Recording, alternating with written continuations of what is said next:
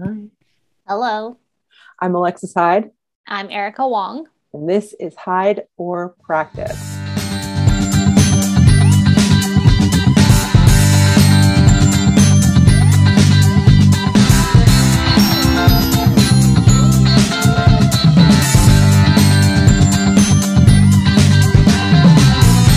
This week, y'all, I'm so excited. You just hold on to your seats or put your seatbelt on. I don't know. What are the things? Do them.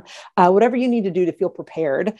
And if that involves a mug of hot cocoa so you can feel comfortable, like do that. I want to give you like a second. And then I'm going to introduce political theorist Sissy Fu. Thank you so much for joining us. This is a delight. Would you mind telling our listeners a little bit more about yourself and why they are so lucky to have you in their ears this week?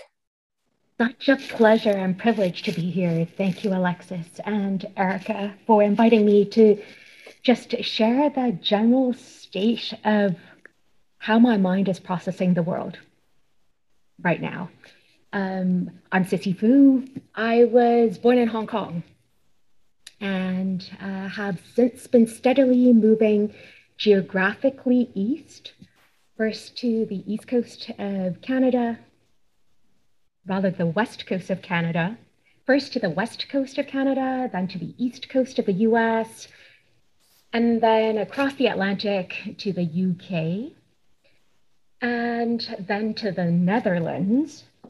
And yeah, so currently situated back in Canada, the first country that I've moved back to on the unceded and ancestral and traditional territories of the Coast Salish peoples. And very grateful to be here and also grateful to have the affordances of the pandemic to have a moment to reflect on what this journey has been like for me. So yeah, here I am. I like Alexis's face. Y'all can't see it. One day we're gonna do a video podcast release, and y'all will see that like I'm just facial expressions all the time. I get excited, but I don't want to make noises to like interrupt. So I've gotta do something to emote. So when we're recording podcasts, it's either me with the face of like, wow, or there's a lot of nodding and smiling. We A lot of always nodding and there's a smiling. lot of nodding and smiling. Um, yeah, Sissy's done a lot of things. Sissy, I was introducing her to Alexis before Sissy was has jumped onto this call, and I said to Alexis, Sissy is one of the smartest people I have ever met in my life. There are many different types of smart, though, Erica. I'd like You're to know so which kind of smart. Like smart I you am. think so quickly that I literally like my sprinting is too slow for your brain. I was like, I remember I used to have to really think about what you've said after our meetings, and I'm like, what happened now? What? And then I have to like look at my notes, and I was like, sorry, I don't even think I wrote that down correctly. And then I was like, shit, that didn't And work now out. I'm thinking maybe there is a little bit too much intentional opacity in what I say. Oh. So there's some reflection that has happened then. That's what it sounds Yeah. like. So, what is there to know in the world? Hmm. And if that which can be known is always already mediated by our interpretations of the world, then I suppose that there will always be something that is a little bit obscure. Because even when we are experiencing the same phenomenon, say thought stream, even, there's always something that we don't get to express fully for pure, unadulterated understanding. And I think that's probably why it is so interesting to think about thinking and also to think of ways of knowing rather than trying to capture full information, complete knowledge. Yeah, I maybe don't that's even know not what what complete full we're about. knowledge could be, though. I'm going to lose my goddamn mind. Holy amazing. Sorry. Keep going. I am thrilled. I just was not anticipating this on my Monday morning. And I am like, Erica, thank you for this. Wait, how did you guys meet? I, you know, I need a lot of help when I was doing my PhD because I'm not very smart. So then I was enlisting really smart people to be like, maybe you can. It's so interesting. That's a smart person thing to do, though. By the way, like it's interesting to be like, I need help is a very smart person thing to do. I don't know if it is, but I tried to explain what I was doing for my research, and then it's always interesting to hear how people say it back to you and you're like, oh yeah, that sounds much clearer than what I probably took like 6 minutes to explain this to Sissy, and she like summed it up in 3 sentences. It's like, I'm gonna take that because that's a lot more concise than what I just said. Like the whole 6 it's minutes a new career. Yeah.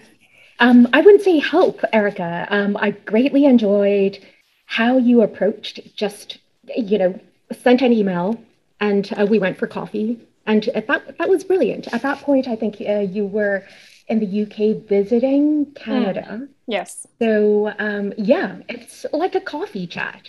It's fantastic. And it's so important to find and actively seek out interlocutors. Otherwise, there is a lot of noise, right? And there's so much input in the world that when we intentionally try to find someone and look for a fit, I think that's special, and it takes time. And it also takes kind of, for lack of a better word, social courage for a lot of potential social failures. So I think where we find a match, that's great. Yeah. A lot of failures. I think failure is a good thing, though, even though it's like really hard at the time. But I think you sometimes just have to hear. It's like, I think I've said what I think it's like in my brain, and then like you hear what other people are saying back to you, and like that is completely not what I mean. Like not even, and it's like, how did we get there? That's so interesting. It's like, failed on that front. It's like retract. It's like I don't even understand how. Anyway, but that's actually how we met. It was I emailed her, and she very kindly was like, okay, and I was like, awesome, yes, got another one to say yes to me. It takes a lot of tenacity to do a PhD and complete a PhD these days.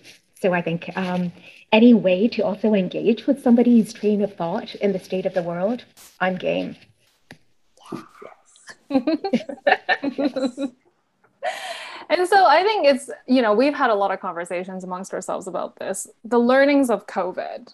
What do you think you have learned in the last 20 some odd months about COVID in the many hats that you wear?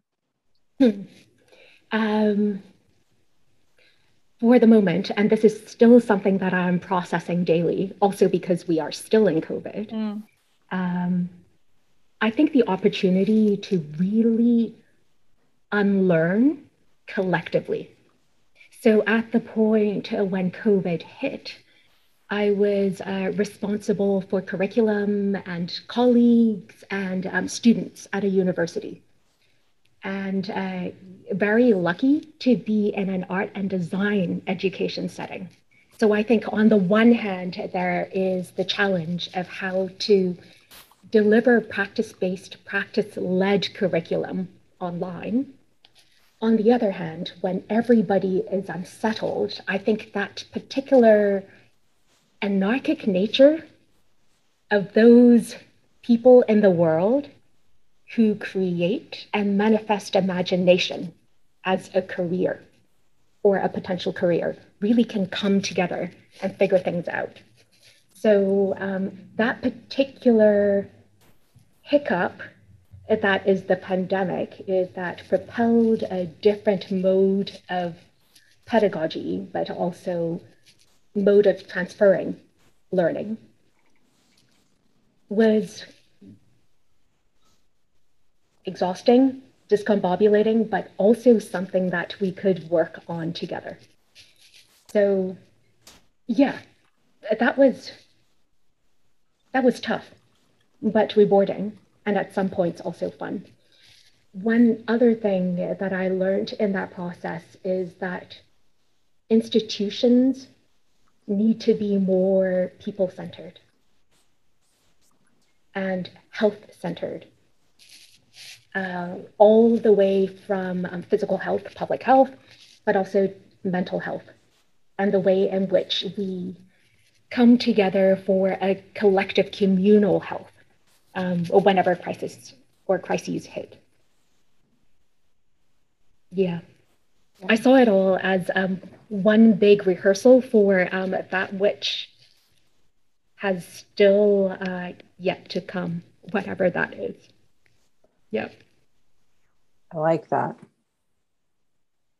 That's what, because, it does feel like we're still a little bit in a holding pattern and that we're not quite executing on things. But what do you think? Actually, all right, I've got like twofold on this question because I do like what you were saying about people who manifest imagination as a profession. I think that's really a very good way. Eloquent. I know, it's such a good way of putting it. The wordsmithing is chef's kiss. But I think there is a time right now where we can reevaluate. And I think that some people are doing it more successfully than others. Is there anyone that you're seeing that you find is using this time wisely and executing, even if it's not quite for this like future where we'll actually be able to apply these learnings? But like, do you find that anybody's on that journey at the moment? I hope I can count myself as one of those people who Yes, you are can. at least not resisting what is happening. So I think one part of being able to move with the times is not to yearn for another time. That adventurousness, perhaps I see in a lot of friends, a lot of colleagues. I see it in students, even those who struggle. And if we understand what we are doing, especially in a university setting, as a studying together that requires a struggling together always, that kind of collective struggling in itself would then shift the systems of thought and the parameters of making that otherwise would be a matter of gatekeeping. So there's something about the manifestation of the imagination that should also apply to the way that we think about the structures of knowing that we're all aiming to do in an educational setting. And one person whom I see studying and struggling like this most recently is the 5-year-old son of a childhood friend in Hong Kong. So I got to spend some time with little Alex over the weekend. He is going to Montessori kindergarten at the moment.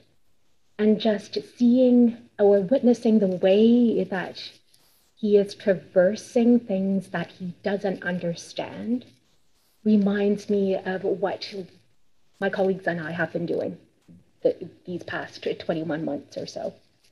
Approaching something with a learner's mind, asking questions, not based on assumptions.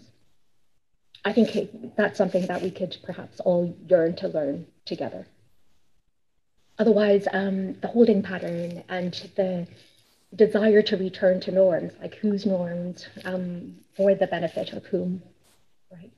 Whereas if you are experiencing something new for the first time, such as making a relationship with an adult stranger and playing a card game that supports one in spelling, yeah, one learns a lot just by how synapses fire and how connections are made. And those associations, which might be all over the place, that might actually create the world that one needs at the moment in order to continue. So yeah, I'd say yes. Alex. Love that. I feel like we had that more so at the beginning of the pandemic when everything was so unexpected.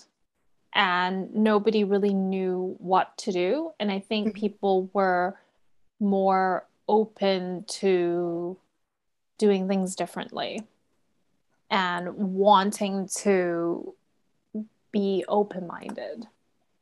And then so I hear that phrase a lot, returning to normal, which I always think that it's like, I don't know why it's returning. And I don't think it's like that abnormal. Like there's still a lot of things that we do that is part of our daily lives from like even pre-pandemic. Like, you know, we still go grocery shopping. Like some things actually haven't changed whatsoever. There is a difference in how we interact with each other, but I find that phrase to be quite weird, actually. It's like return to normal, but it's like the normalcy that is defined is this comfort that we have defined for a very long time.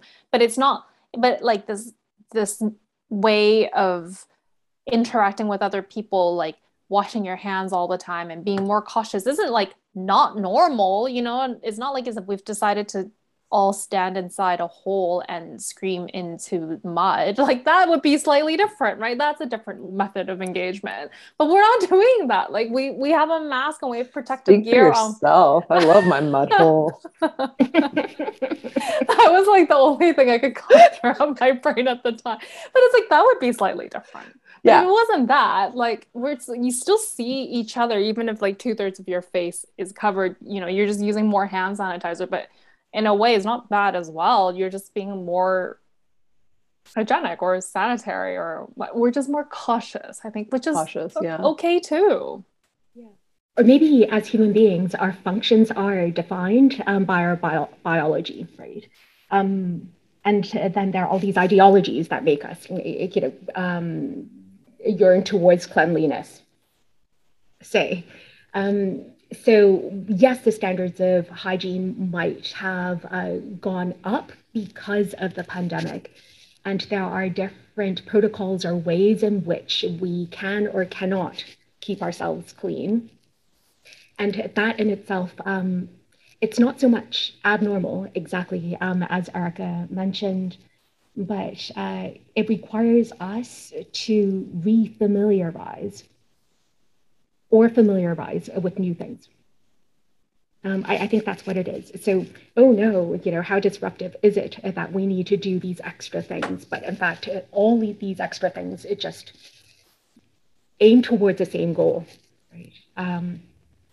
Keep bacteria out, or, you know, whatever, when we wash hands anyway. How are kids taught to wash hands, right? How are people potty trained? Yep. So, yeah, a different kind of training, but training towards the same thing. It's interesting how we have to relearn how to wash our hands properly. I think, well, it's interesting. The vocal cords as we're doing it. Yeah. Right. Well, it's funny because it's the idea of like refamiliarizing ourselves with it is very, I love this idea of like seeing it through like little baby Alex's eyes. That because it is, we learn things and we get lazy. This happens in everything. You know, we get lazy if we do the same workout for too long. We get lazy if, you know, when we're driving the same commute, we kind of like tune out. We get into that kind of like muscle memory, and having to re-engage with these areas that we're not used to engaging in with, like, okay, like, yes, like hand washing, or like being empathetic towards like my space towards another human being, or empathetic about like what somebody else's space might involve, like me, who is this person, who are their relations that I might have to be careful with like, for exposure. And I feel like that is a lot of brain space energy to take up, because it is like we're so used to so many of these things having moved to the back of our mind of just being, you know, white noise. But it is interesting because I do like the idea of, you know, not returning to normal, because I think there's so many things that have been really positive in these reevaluations. Like people are reevaluating their relationship with their own spaces, and a lot of art has been purchased. People are reevaluating their relationship with their gardens, and people are like cooking and composting and figuring out ways to do things that are like more self-reliant, or focusing on their friends, or figuring out like, this is where I need more interaction in my life, or the arts are important, or reading is important, in ways that it's so easy to just kind of slough off and push off until next week because we're too busy. And I don't want to return to normal for a lot of those things. I don't know. I like thinking about other people though, and like what's going on with them and those kind of empathy. And I think a lot of people have a lot of hard times with that because especially in America, when I know neither of you guys are there, but here, and I can't help but speak from my own experience of Americans, um, people kind of really want to do that kind of individualist my way all the time. And it becomes very difficult for people to surpass that like 25, potentially decades of learning and habit of a way of thought, even with like in regards to arts and institutions and universities, of how we engage with students, how we engage with our communities, who are we serving, why are we serving them, and what it means to be of service in those capacities. Absolutely. And also, if what we are doing is to nurture, whether it's nurturing creativity, talent, or health, or nurturing ourselves, our plants, the people around us, or society at large. If we approach the coming together of desires as a nurturing for sustaining into the future, then it's less about how productive we are, right? It's a different vector along which we can think about what meaning should take priority at any one time. So yeah, taking that step back, even retreating into one's own individual space or the bubble of one's friends and family, it's a good exercise. Yeah, about time. Do you think that people are now like they've done it and then they're like, I'm done? I've done it for a while now. It's like been like 20 people months. Are. Yeah, absolutely, just ready to do things as things were before March 2020. Yep, absolutely ready. And then, of course, anti-vaxxers, anti-maskers, right? And that whole argument maybe betrays a crisis in authority in general, whether it has to do with political authority or otherwise. Yeah, which is also provides interesting food for thought. I think that in itself also nurtures a particular kind of discursive space. Yeah, if you're thinking it, say it, and then let's discuss it. Yeah. Otherwise, it's very hard to address differences. In your head, do you have any anticipations of what that next thing could be that we're preparing for, that we're considering, and all of these directions and choices and shifts might be pointing to? Yeah. And just listening to the radio and news coverage of COP26 in Glasgow, I think this is the first COP conference that extended beyond the 1 week mark post-conference. So I would say the next big thing, but really the total big thing, the only big event really, has to do with the state of the earth. For human beings. Yes. So yeah, climate action. And it would be great if the next big thing is a buildup of these small exercises and rehearsals, right? Such that different pockets of strategies and thoughts and actions slowly and surely collate into something that is much more collaborative. So isolated conversations might last a semester if it's based on a course, or a conversation for a podcast, which would be X many minutes. But in general, seeing the theme come back, hearing the conversations move together and starting to converge.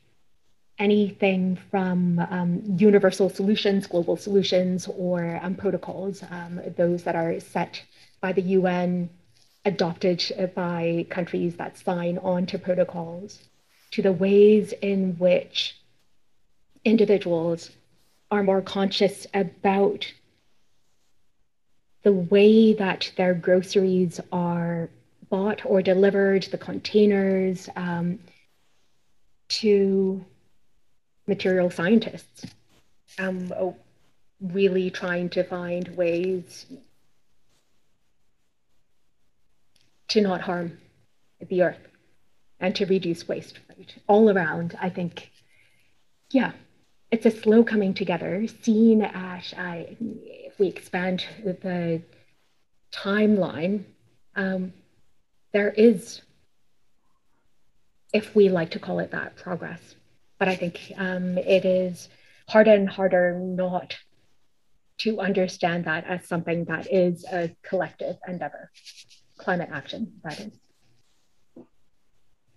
So I'm curious because as I was watching the coverage and the people outside of COP26 were saying that governments aren't doing enough, they're lying, XYZ, XYZ. And, you talk about the protocols and the policies, which is what happens inside the building with the protocols and the policymakers and they have a whole series of things. I'm just calling them things that they have to abide by. Mm-hmm. Yep. There's like too many things that we can even go into, but and how are they using taxpayers' money? How are they abiding to whatever else that they need? There's so many things that has to be considered that may or may not, like the protesters may or may not be aware of. So therefore, climate action is not at the quote unquote top of the list because there are other things like safety, for instance, that governments have to actually be, I don't know if the word responsible for, but they actually have to do something about. So there's this really large, I feel like there's a gap between what happens inside the building and what is happening outside the building because people don't, their value or like where they're setting their value is very different. So how do we come together if, you see something like that? Like, how do we collectively have that conversation so you can even try to be not inside outside but like in some place together? And I mean you are in this place together, but like one is actually outside the building. Well, many are outside the building and many are inside the building. How do the people like actually integrate with each other to have that conversation? It's hard to be a policymaker. And I'm not trying to say like, oh, they're like, the gremlins of the world. I'm just saying that it's hard to be a policymaker. And it's also, you also need the people to go and voice, be like, you're not doing enough. But like, how is it possible to come together? Is it possible to come together? I think it is. Okay. And in many ways, I think we have. Maybe a step back about levels of analysis. When I mentioned climate action, I include those in the building and those outside the building, and also those who are listening in on the conversation from abroad, right? So the way that I'm thinking about climate action are all these individual, institutional, corporate, nonprofit, and citizen actions around the world. And sometimes what we're doing is conscious. When we lobby for something, it is very intentional. We can also understand advocacy as putting pressure on or persisting with an agenda, not necessarily against an agenda or against particular performances, even though the discourse itself might focus on that at any one point. So that said, collective conversations, yes, would be wonderful if we could have multi-stakeholder conversations that somehow traverse the difficulties of power dynamics and allow for everybody to have an equal voice or equitable voice around the table. If that table becomes too large, we might risk not hearing each other. The distance might be too big, even if it is around a circular table. Right? So how can we imagine a conversation with actual content around the same metaphorical table? That's something that I had the good fortune to be able to spend some time thinking about when I was doing my PhD. This was back in the UK. But the case study that I took at that point is the 1999 WTO ministerial in Seattle. I think where the first large-scale protest, which is very vibrant and colorful and imaginative, if not artistic, took place. My thesis, by the way, is on coalition building. So finding a new framework for thinking about coalition politics at the dawn of new social movements that are less about having a larger portion of the spoils after a particular political decision has fallen on one side or the other. So trying to find a way to think about politics and political winnings, not as one pie or a zero-sum game, but that political expression in itself has value. And the coming together to protest or to fight for something or to act is not and cannot only be measured by whether one is able to change policy or to make new policy. So once again, thinking about incremental steps towards political change. And the table metaphor is used amongst many other philosophers by Hannah Arendt, a German Jewish political theorist. She insists on not being clouded by philosophy when she is thinking about how to understand politics. So it is because of the respect that I have for her thinking, the way that she lived her life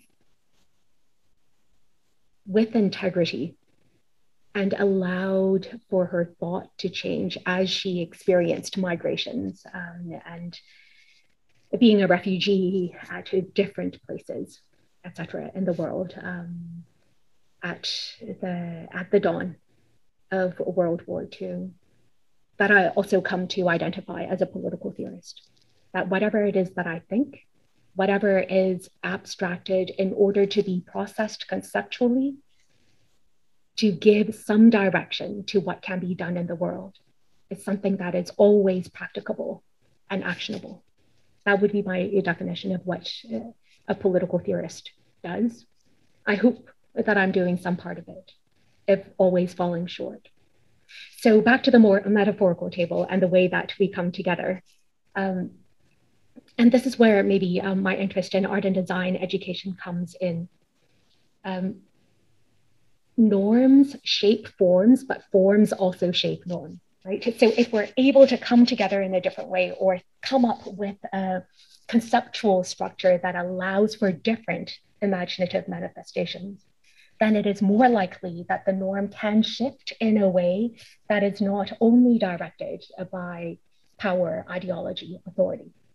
Or we might have a renewed sense of the way in which each of us can participate in the building of an authority. Just coming right back to the root of the word. What does it mean to author oneself in the world? What does it mean then to publish, to create publics, or to create new publics? And how do we find our audience, right? So all these questions and concerns that inhere in being able to manifest ourselves through speech and action and movement in the world. That might help us think outside of the ways in which those who are vested with the power and authority as the leader of a particular country or city or university then must take up one's responsibility and responsiveness only in one way within a particular tier of individuals who would somehow negotiate the terms of how everybody for whom one is responsible can or cannot enter into the conversation, or can or cannot live. That, on the one hand, maybe overstates the authority and the power of any one representative. And what we might also have witnessed, especially through COVID, is the way in which everyone leads in some way. Back to what Alexis was mentioning about how perhaps there's more of an individualist quality to the way in which US Americans have come to think about one's spheres of agency or one's spheres of action. And there are more collective cultures around the world.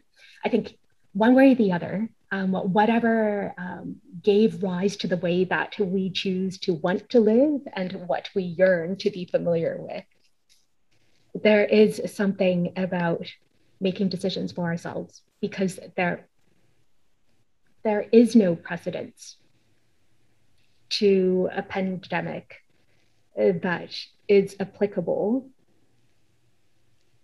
to COVID. I think, and I'm hesitating because now I'm calculating the number of years and the average lifespan of people and who is the oldest person in the world. It's very unlikely that anybody is living through a second pandemic right now, right? So when not all norms are being thrown out the window, but all familiarity and ways of doing and knowing and even making decisions are suspended somewhat, and we're all leading in some way. The way that we come together and discuss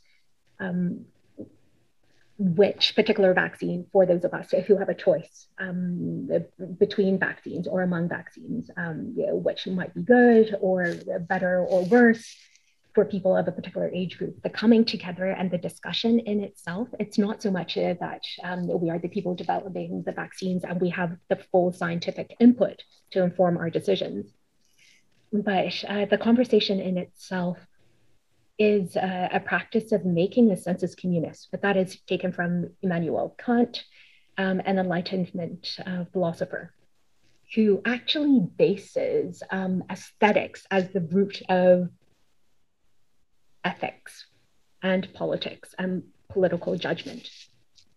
Or judgment first. How do we decide that something is beautiful?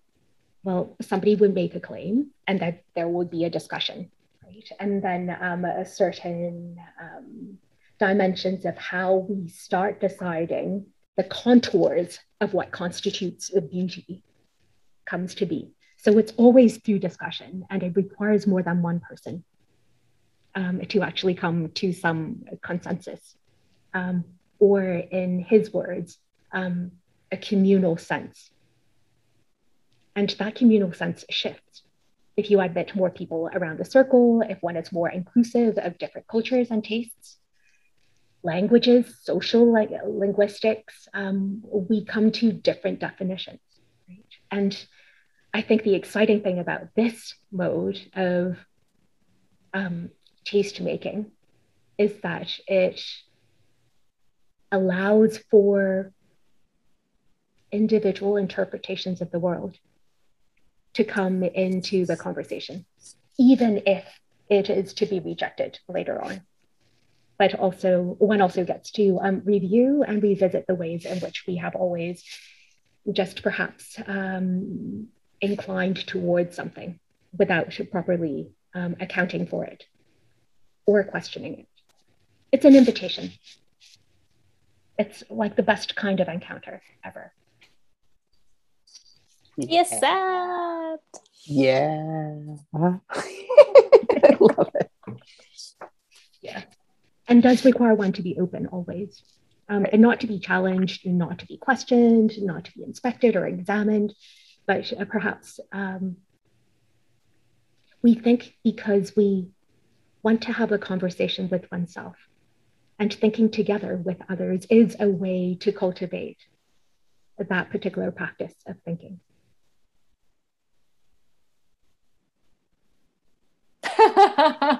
2 thumbs up, guys. That's where I'm at. I'm not even going to try. Just fucking awesome. I'm just fucking stoked.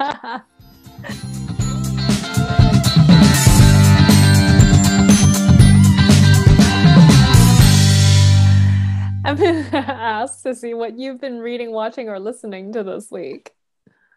Oh dear. A lot of different things. What I usually do when I wake up, whatever time it is to turn on the radio. Where I'm at, it's CBC Radio 1 of Vancouver. And at different intervals, there will be different musical input. So if I were to randomly wake up at 4, and through the pandemic, I haven't made myself keep a particular schedule. I just need to make sure that I show up for the things that I've committed to, and hopefully with the energy to be able to engage. So if it's at 4 a.m., then it's classical music of a particular sort.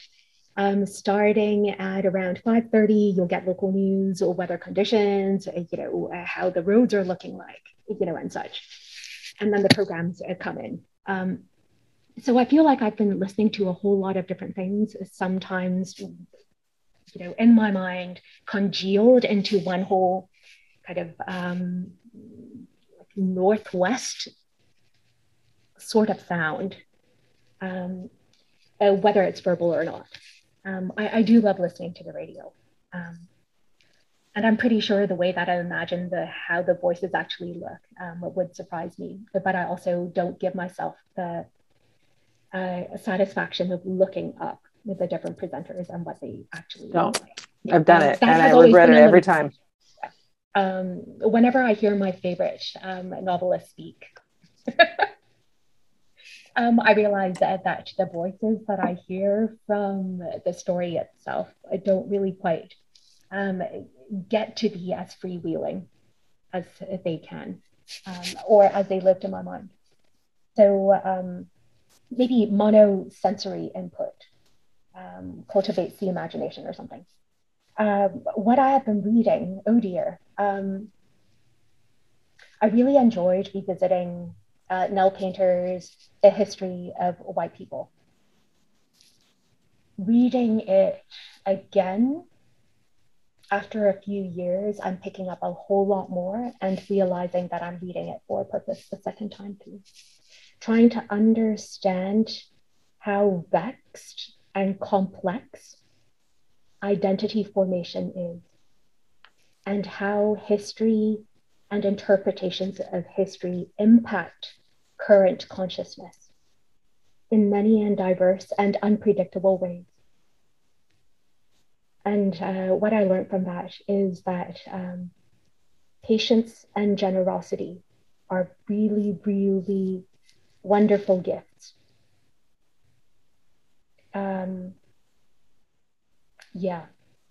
And trying to make more of those gifts for the people I care about around me. But I think the last thing that I actually read, maybe that's also the point, is, and I've been reading and rereading this poem, so but that is the last thing that I read. I was sending an email to a new friend whom I met at the Museum of Anthropology at the University of British Columbia 2 weekends ago.